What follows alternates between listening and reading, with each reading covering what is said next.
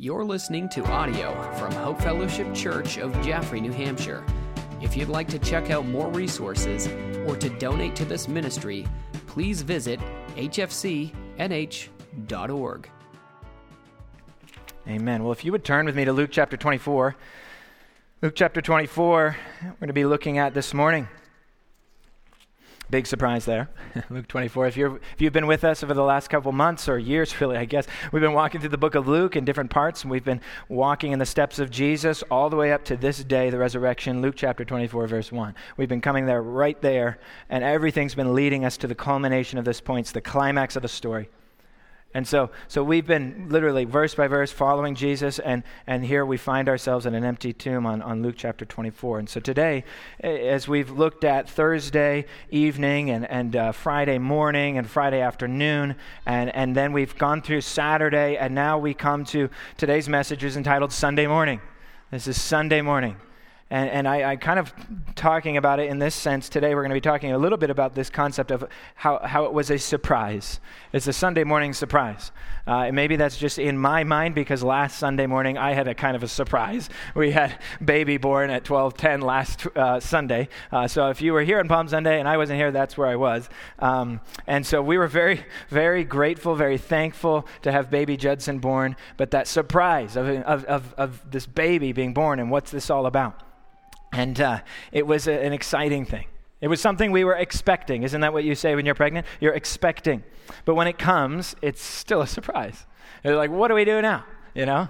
And Jamie's water broke on Saturday evening, and I'm just like, you go from expecting, you know this baby's coming, you know you're all prepped and ready, and when it happens, you're like, what do we do now, right? And I'm just like grabbing bags, chucking kids, running around everywhere, We're like chicken with my head cut off. And they're like, let's go, right? You're ready. And yet you're not. You expect this to happen, you expect it to come, but it's still a surprise when it does. And for some of these disciples and the women that we're going to read about in the story, they didn't even expect this to come, even though that they were told that this would happen, he would rise. They were surprised. And I think sometimes I'm going to be likening that to us even in our own lives today, that sometimes we expect God to work. We expect surprises to come in a sense, right? We expect that God will and can do amazing things, but we're still surprised when he does, right? Or we're still surprised when God works in unexpected ways like he does in the resurrection. We're still surprised at that, and yet as we learn about the character of God, as we learn and grow in relationship with who God is, we learn that this is how he works. This is who he is. This is the God we serve. He's a God of the resurrection. So that's going to be kind of the theme and the tone of today as we walk through this passage and as we examine in a broader detail the effects and the results of the resurrection for us today. That this is, yes, a historical event, verifiable eyewitness accounts. It is historically accurate, and yet it is not just separated from us today in 2021. It is so much alive in us as we breathe in his life today. And so that is what is so important, that this event we find that our lives are never the same. And so this is the first day of the week, as it says in Luke chapter 24, verse 1. It's the first day of the week. This is early dawn, early in the morning. This is Saturday's gone by, the day in between, and Friday they've just walked through this terrible, terrible day. And they come. Luke chapter 24, verse 1. Let's read. It says, "But on the first day of the week, at early dawn, they went to the tomb, taking the spices they had prepared." Remember, Joseph of Arimathea and Nicodemus take the body of Jesus. They bury him in a tomb that's been prepared, and they provide spices. And the women are also seeking to add their kind of aspect of worship and preparing the body as well. So they're going to the tomb on Sunday morning, not expecting what they find. Surprised. Right? And verse 2 says, "And they found the stone rolled away from the tomb. But they went in and they did not find the body of the Lord Jesus. While they were perplexed about this, behold, two men stood by them in dazzling apparel. And as they were frightened and bowed their faces to the ground, the men said to them, 'Why do you seek the living among the dead? He is not here, but he has risen.'" And then we all say, "He is risen indeed," right? He is, right? "Remember how he told you," they say, "while he was still in Galilee, that the Son of Man, the perfect representation for mankind, the new Adam that would take our place. As the old Adam has presented sin and death into the world, the new Adam, the Son of Man, the King, the God, the divinity, the incarnation, this amazing mystery will be our representation and take on and give us righteousness in place of death, right? So the Son of Man must be delivered into the hands of sinful men, and he will be crucified on the third day, rise. Like the angels are like, don't you remember this? Verse 8. And they remembered his words. They're like, oh yeah. They remembered his words. And returning from the tomb, they told all these things to the 11, meaning Judas was not here present, and to the 11 and to all the rest. Now it was Mary Magdalene and Joanna and Mary, the mother of James, and the other women with them who told these things to the apostles.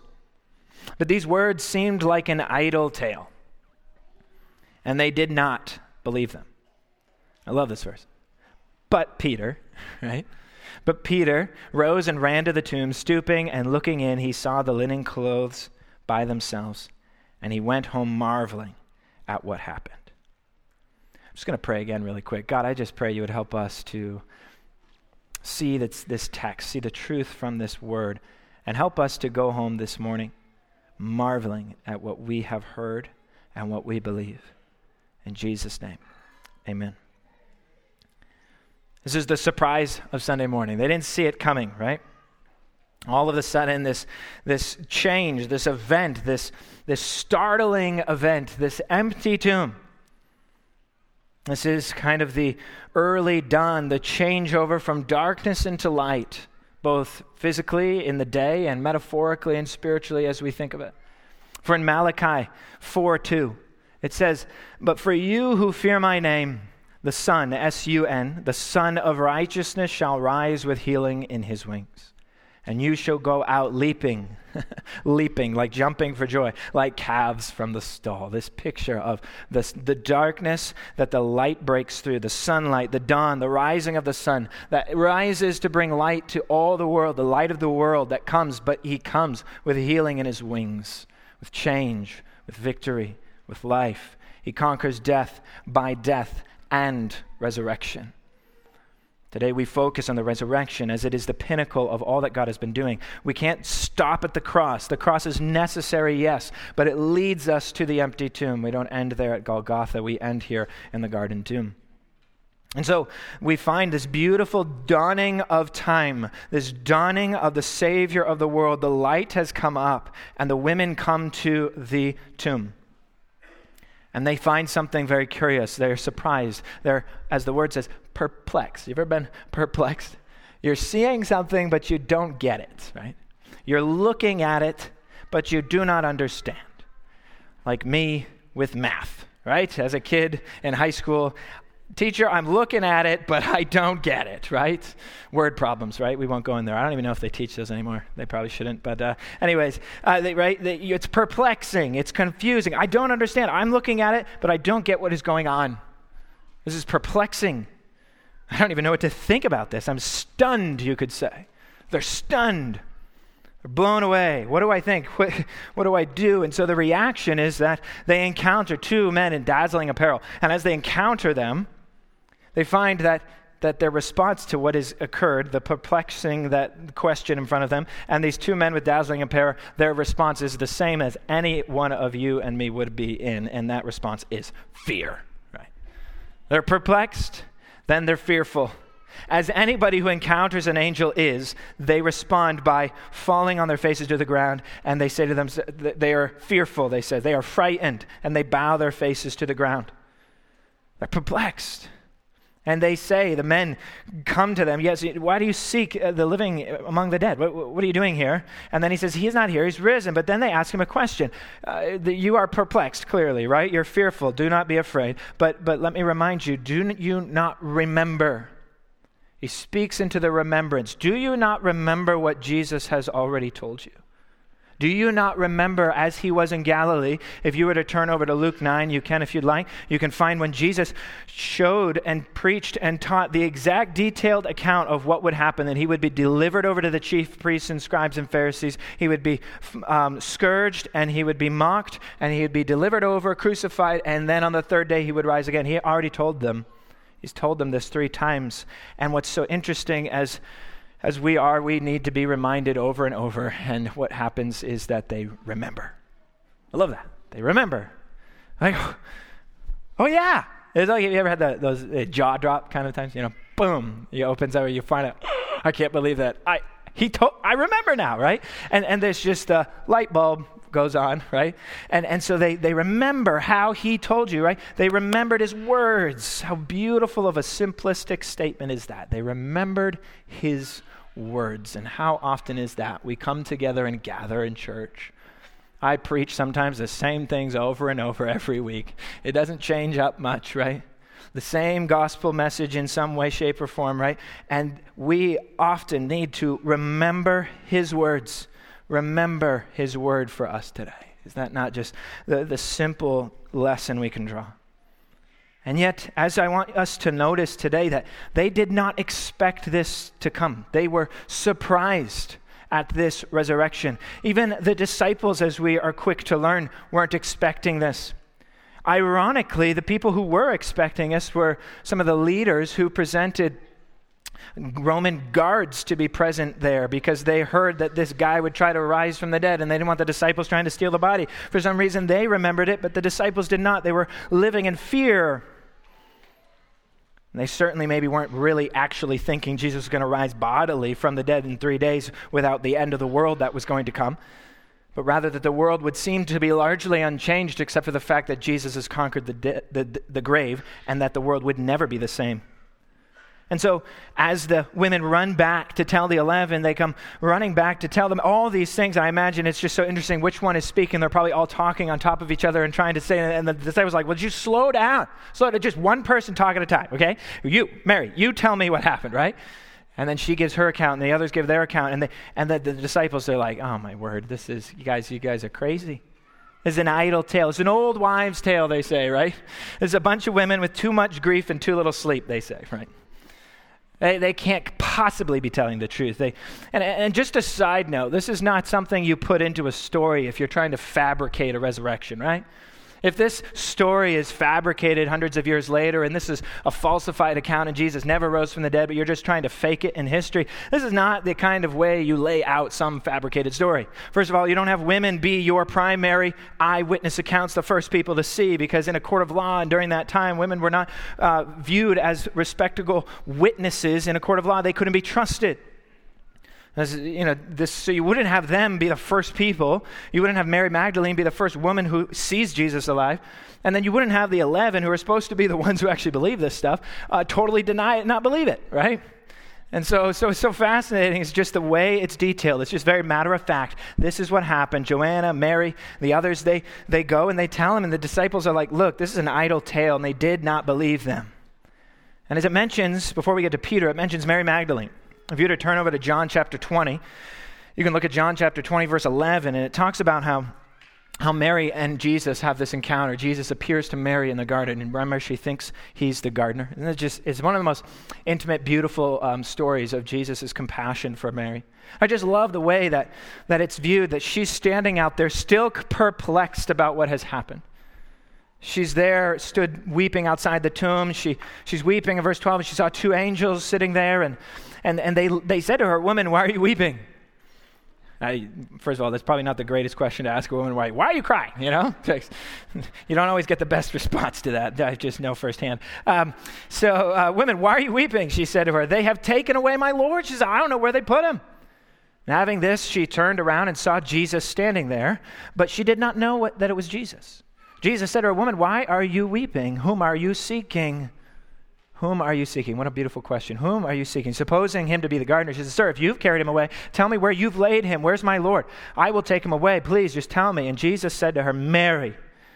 And she turned and said to him in Aramaic, Rabboni, Rabboni, which means teacher, rabbi, rabbi. Jesus said to her, do not cling to me, for I have not yet ascended to the Father. This beautiful picture, is this not just a beautiful description of Jesus' compassion for mankind? That when we do not understand, when we are confused, when we are emotional, he does not let us just kind of get our stuff together to finally understand it and ascend to his greatness. He comes down to us and he meets us where we are at, and he teaches us and he shows us and he hugs us and he calls us by our name.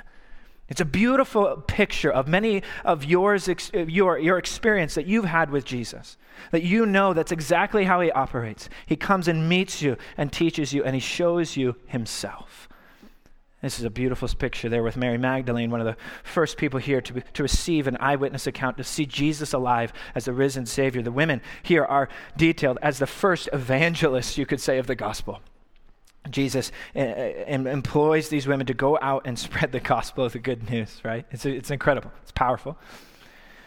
And Jesus comforts her in her confusion. And so we go back in Luke chapter 24, in verse 12 at the end there, it's this idea that everyone's confused and everyone's talking, telling idle tales, as the disciples are saying, but Peter. Is that not the best verse ever, right?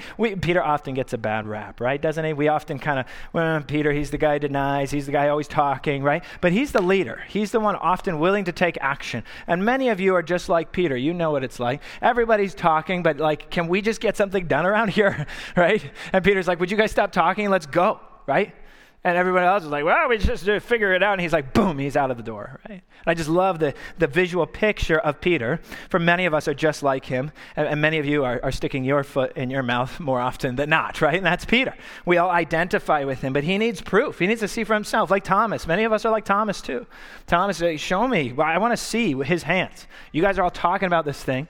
You were there, but let me see, right? Jesus doesn't say scoff at that. No, he opened the tomb, not so Jesus could get out, but so witnesses could get in, right? And so we could see. He does not deny that you have doubts. He knows you're going to have doubts, but he wants to show you if you're willing to let him show you. So Peter rose and he ran to the tomb. It's always my favorite part. In John, he gives a more detailed account of Peter and John racing, like grown men, like running and racing against one another. And John is very quick to detail for you that he was the one who arrived first, right? But he also is quick to say that John is the one who waited outside the tomb, and Peter goes zoom right through into the tomb and checks and stoops in and looks in, right? So talk is cheap, and so Peter's not a man of talk. He wants action. And he runs in and he goes and he's wondering, and I just always often wonder, what is it that they were expecting to find, right? When they're running on that way, are they believing the women? Are they hopeful or are they fearful? I think I would say it's probably a mixture of both, because it says they did not believe that he has been risen from the dead until they arrived. In some of the other accounts, it details that in a little greater detail. But here we see in verse 12, Peter rose, got up, he ran to the tomb, sprinted there, stooping and looking in. He saw the linen clothes by themselves, all folded neatly, right? Even Jesus makes his bed, right, kids? And he went home marveling at what had happened. He marveled. Like, I don't even know what, I'm speechless, right? Have you ever been that way? I think that's what Peter, for the first time in his entire life, was speechless, right? And so he runs to the tomb and he sees it. He ran.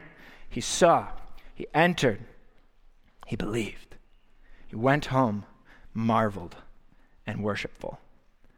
I think that is so often just the process that you and I go through in life.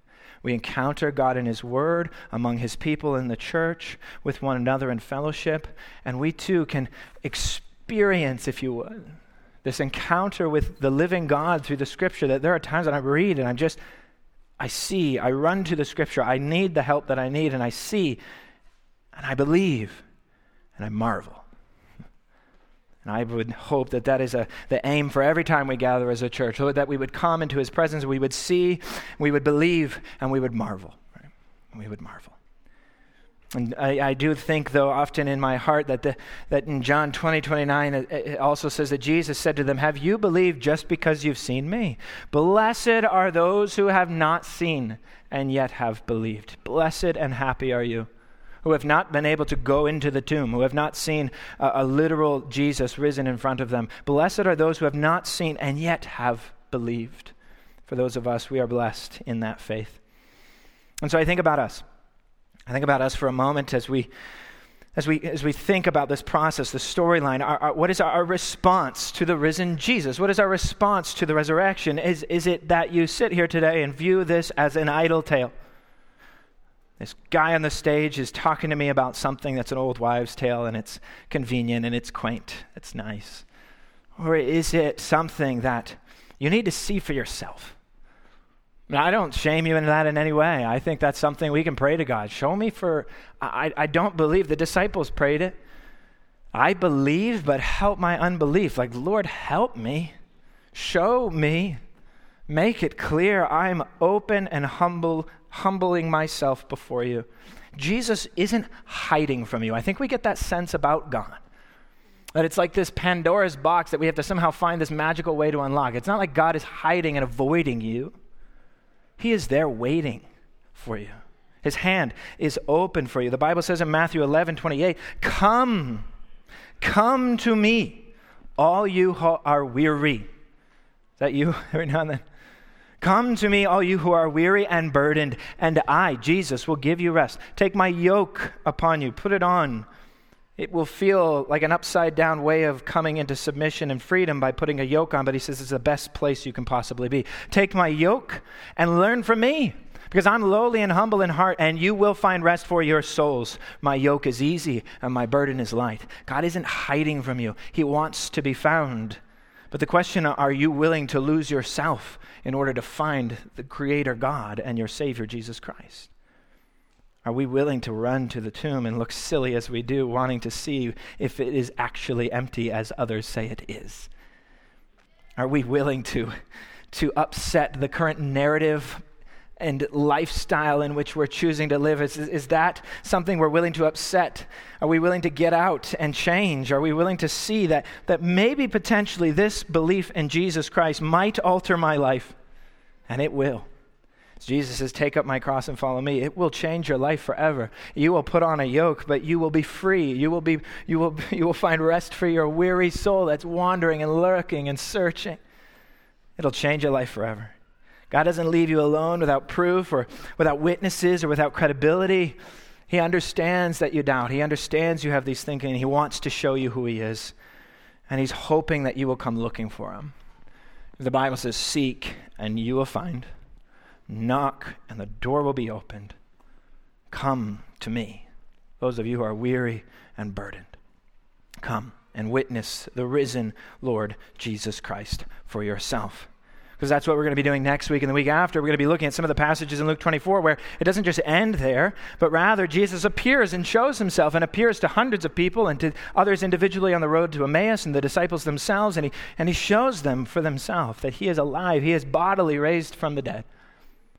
And so with that kind of encapsulation of understanding of what's happening there in Luke 24, I want us to kind of revisit the question that the angels specifically ask. It's a question we're probably familiar with if you grew up in church. You've heard the question on Easter most often, but why do you seek the living among the dead?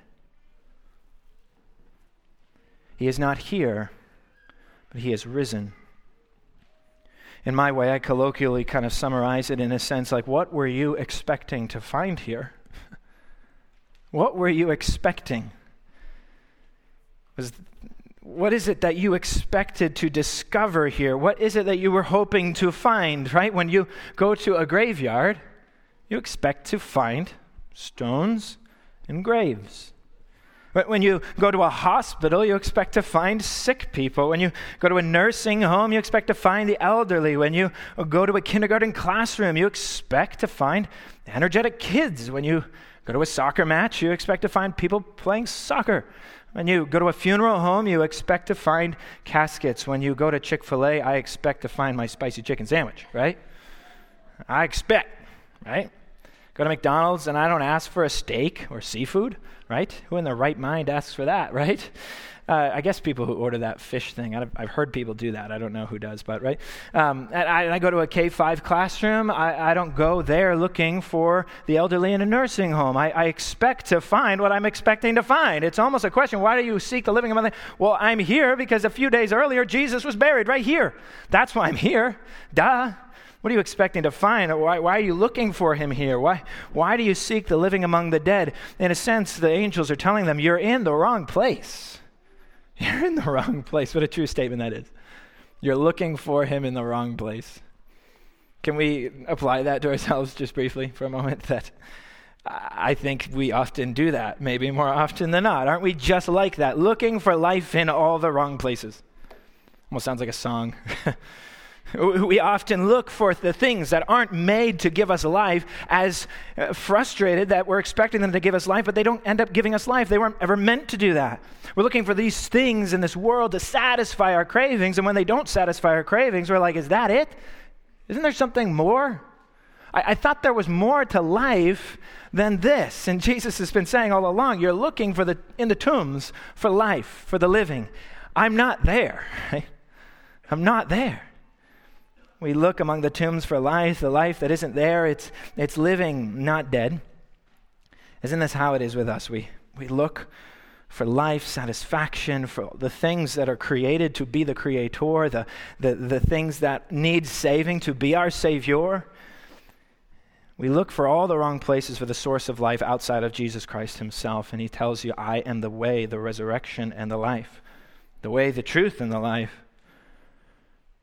Think about the reasoning with me for a second, but in this sense of what the question is asking as we try to unpack this. That also the reason is why they were surprised and why they were perplexed is almost so obvious we miss it. They're confused because this is not the way this is supposed to happen. Why are you looking for life among the dead? Like, don't you see? Life has conquered death. Light has broke into the darkness. John 1:5, the light shines in the darkness, and the darkness has not overcome it. That's what Easter's all about. Oh, sure, Jesus was here, but he's not here anymore. He's done with death. He's over the grave. It's defeated. Game's over. You missed it, right? Not received in the celebration. See, the reasoning is perplexing to us as human beings.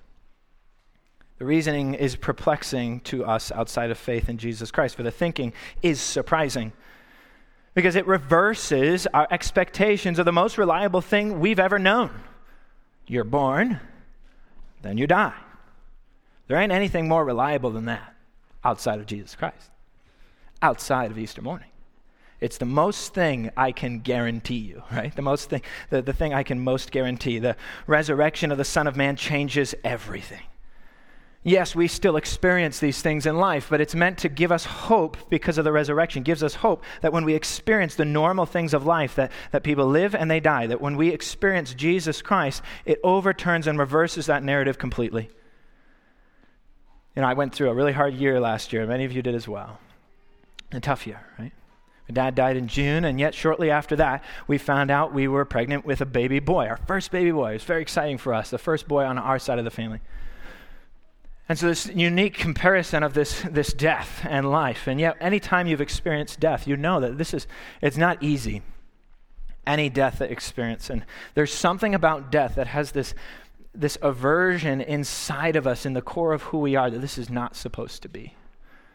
In fact, a few days ago, my girls and I were outside playing when it was actually warm in the spring, do you remember that? A few days ago. It was really nice outside, we're outside playing. And the neighbor's dog comes running up the road.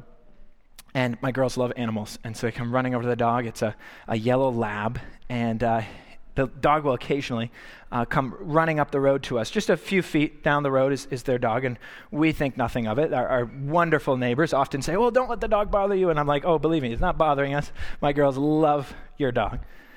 And so we were playing with it, but playing for a little while, and I said, it's probably time we get the dog back to its owners. That's pretty important. I was like, I don't want the dog to be up here too long and them to be worrying about her. So we started walking down our dirt road there in High Ridge in Dublin. We were walking down the dirt road to return the dog, and the dog's following us. And then the dog comes running alongside me and takes a few trots right in front of me down the dirt road and then falls over on its face. Just in the middle of the road.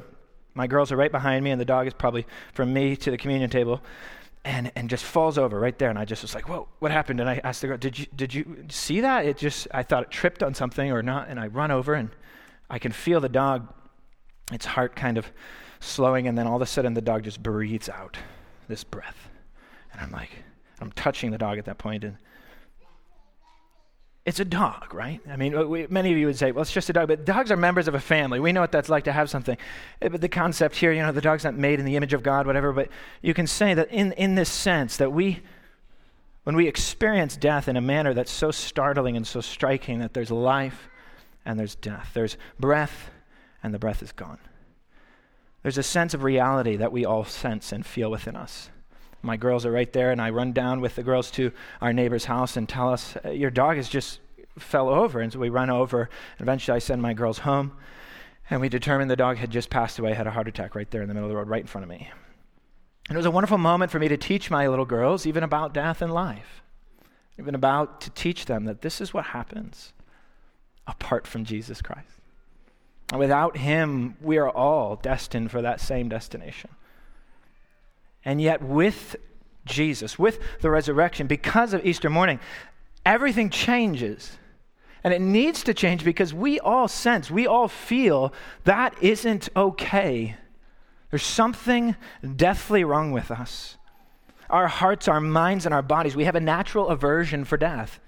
It isn't normal. It's not the way things are supposed to be. We get this. We understand this. Whether even if you believe in God or not, you no doubt believe in murder. Murder's not right. We believe there's a sense of taking someone else's life that is somehow across the board wrong. We're afraid of death. This is normal for us. Every human being feels it inside of them. There's got to be something more to life than just this. It's not good. This isn't the way things are supposed to be. And you see, God understands this. He sympathizes with this. For this is not the way things are intended to be. In fact, that's why he has come. Because he has come to conquer death and give life. He has come to break this determined cycle of fruitless existence of life and death without hope. He has come to inject hope into our lives and to give us eternal life. This is the cycle that we all experience. The most predictable thing known to mankind outside of taxes is death, right? We know that. We get that. We try to avoid it. We don't like thinking about it. But then all of a sudden, in this expectation of the oncoming train of death, the end as it is near, that all of a sudden, it's surprising because we realize for just a moment that this isn't all there is. There's actually more. There's a happy ending.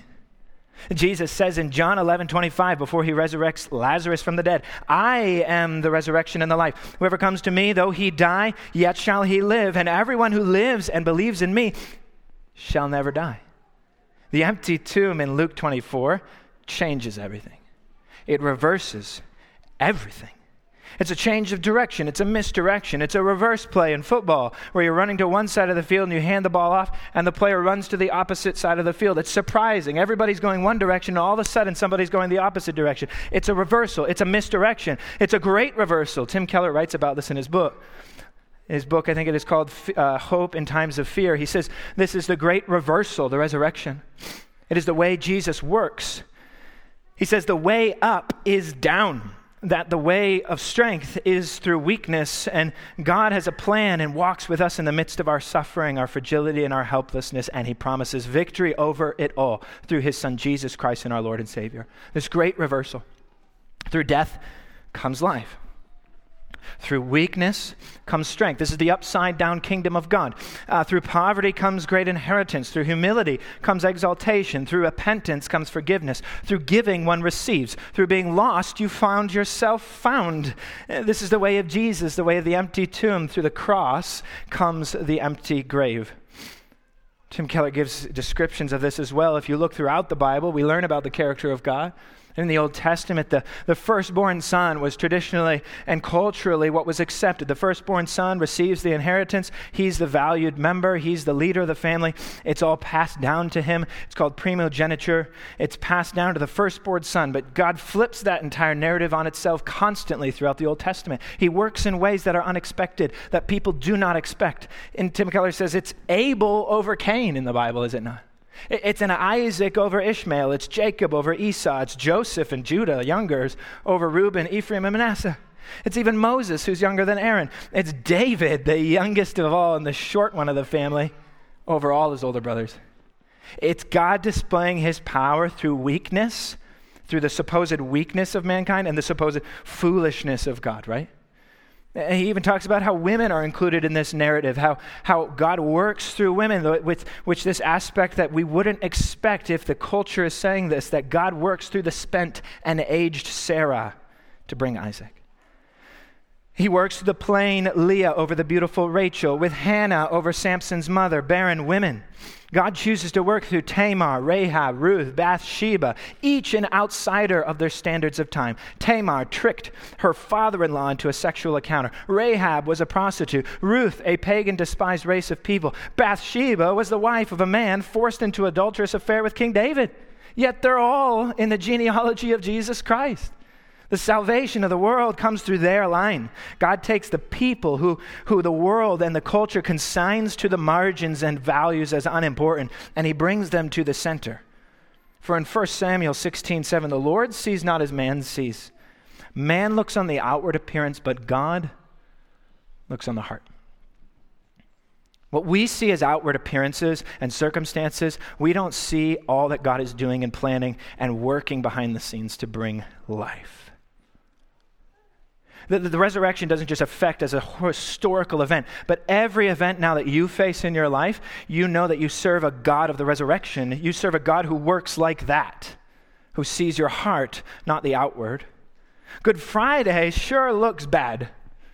Seems like death has won. Hopelessness might be the only response, and fear, but all along, we see God, true to his word, raises Jesus from the dead. You see, so often in our lives, it's like this. Throughout the Bible, you can apply it in the sense that we see a Red Sea, right? God sees dry ground. We see giant walls.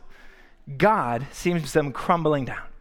We see Joseph's imprisonment. God sees a rescue plan. We see Gideon's 300 measly little group of men. God sees a victory. We see giants. God sees the promised land. We see David's youth and inexperience.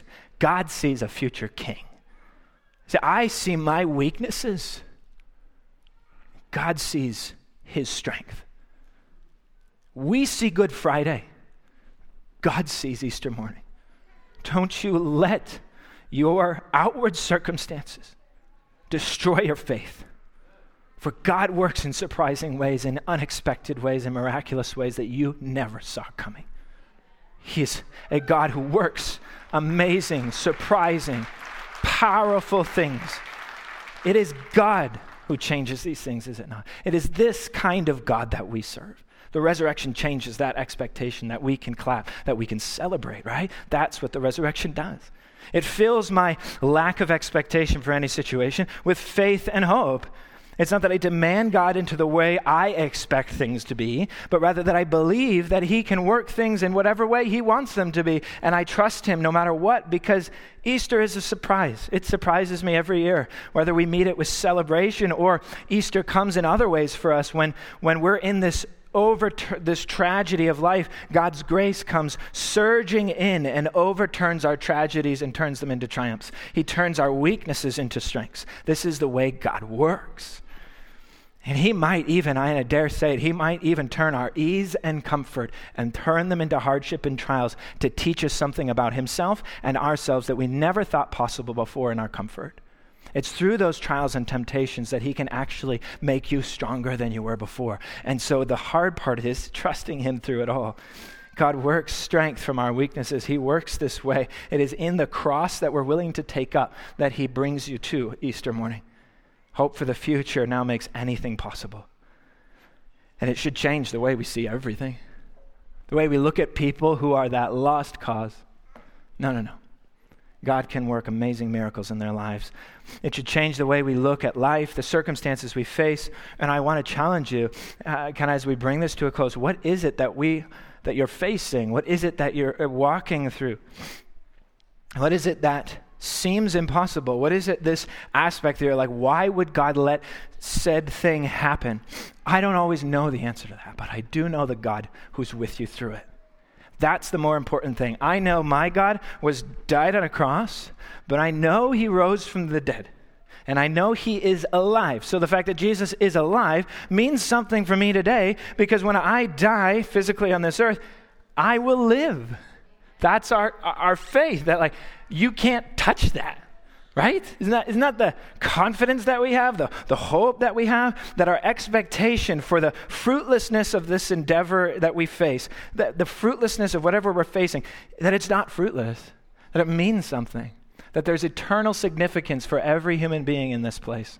Eternal significance because of Sunday morning, because of the surprising resurrection. I read this passage a few weeks ago, and I'm going to read it again. In Romans chapter 6, we're going to close with this passage. Romans 6, I'm going to just read verses 3 through 10.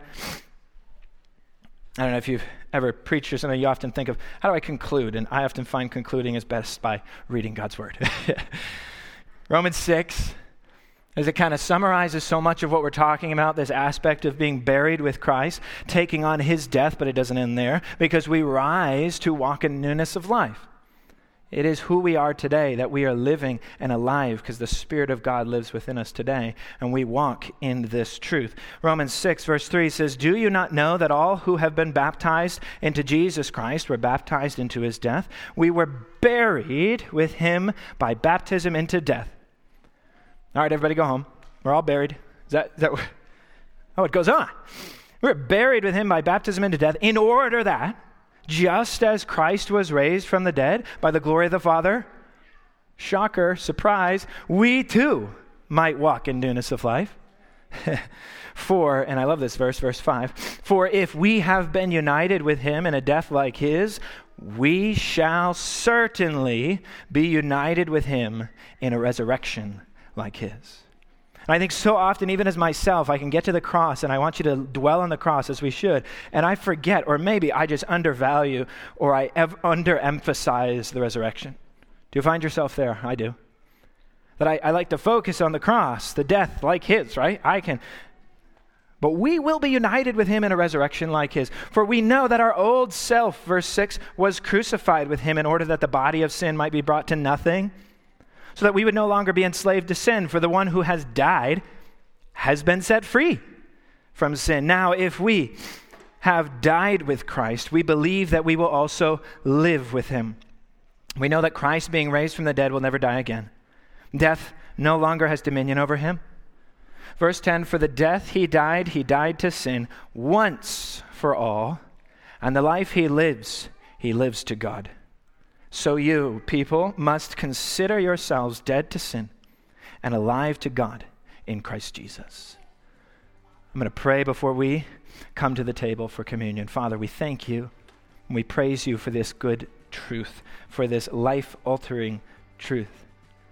We pray knowing, God, that you are a God who works amazing things that we never could have expected. God, if we would have planned this, we could never have planned it. For God, you are an amazing, powerful God. We trust you today. We give you our faith and our trust and everything, God, we place it into your hands. Today, God, as we come before your table, I ask that we would have a renewed understanding of the truth of the table, of the body that was given for us on the cross, the blood that was shed for us on the cross. Lord, help us to recognize the basic gospel, that you have died in accordance with the scriptures, that you were buried and you rose again according to the scriptures. Lord, we believe in that today, and we come together as one happy family around one giant table, partaking of one meal together under one baptism, one faith, and one Lord. We come today on Easter, God, and celebrate what you've done for us. Lord, we don't deserve it, but we give it back to you with all the glory that we know how. In Jesus' name, amen.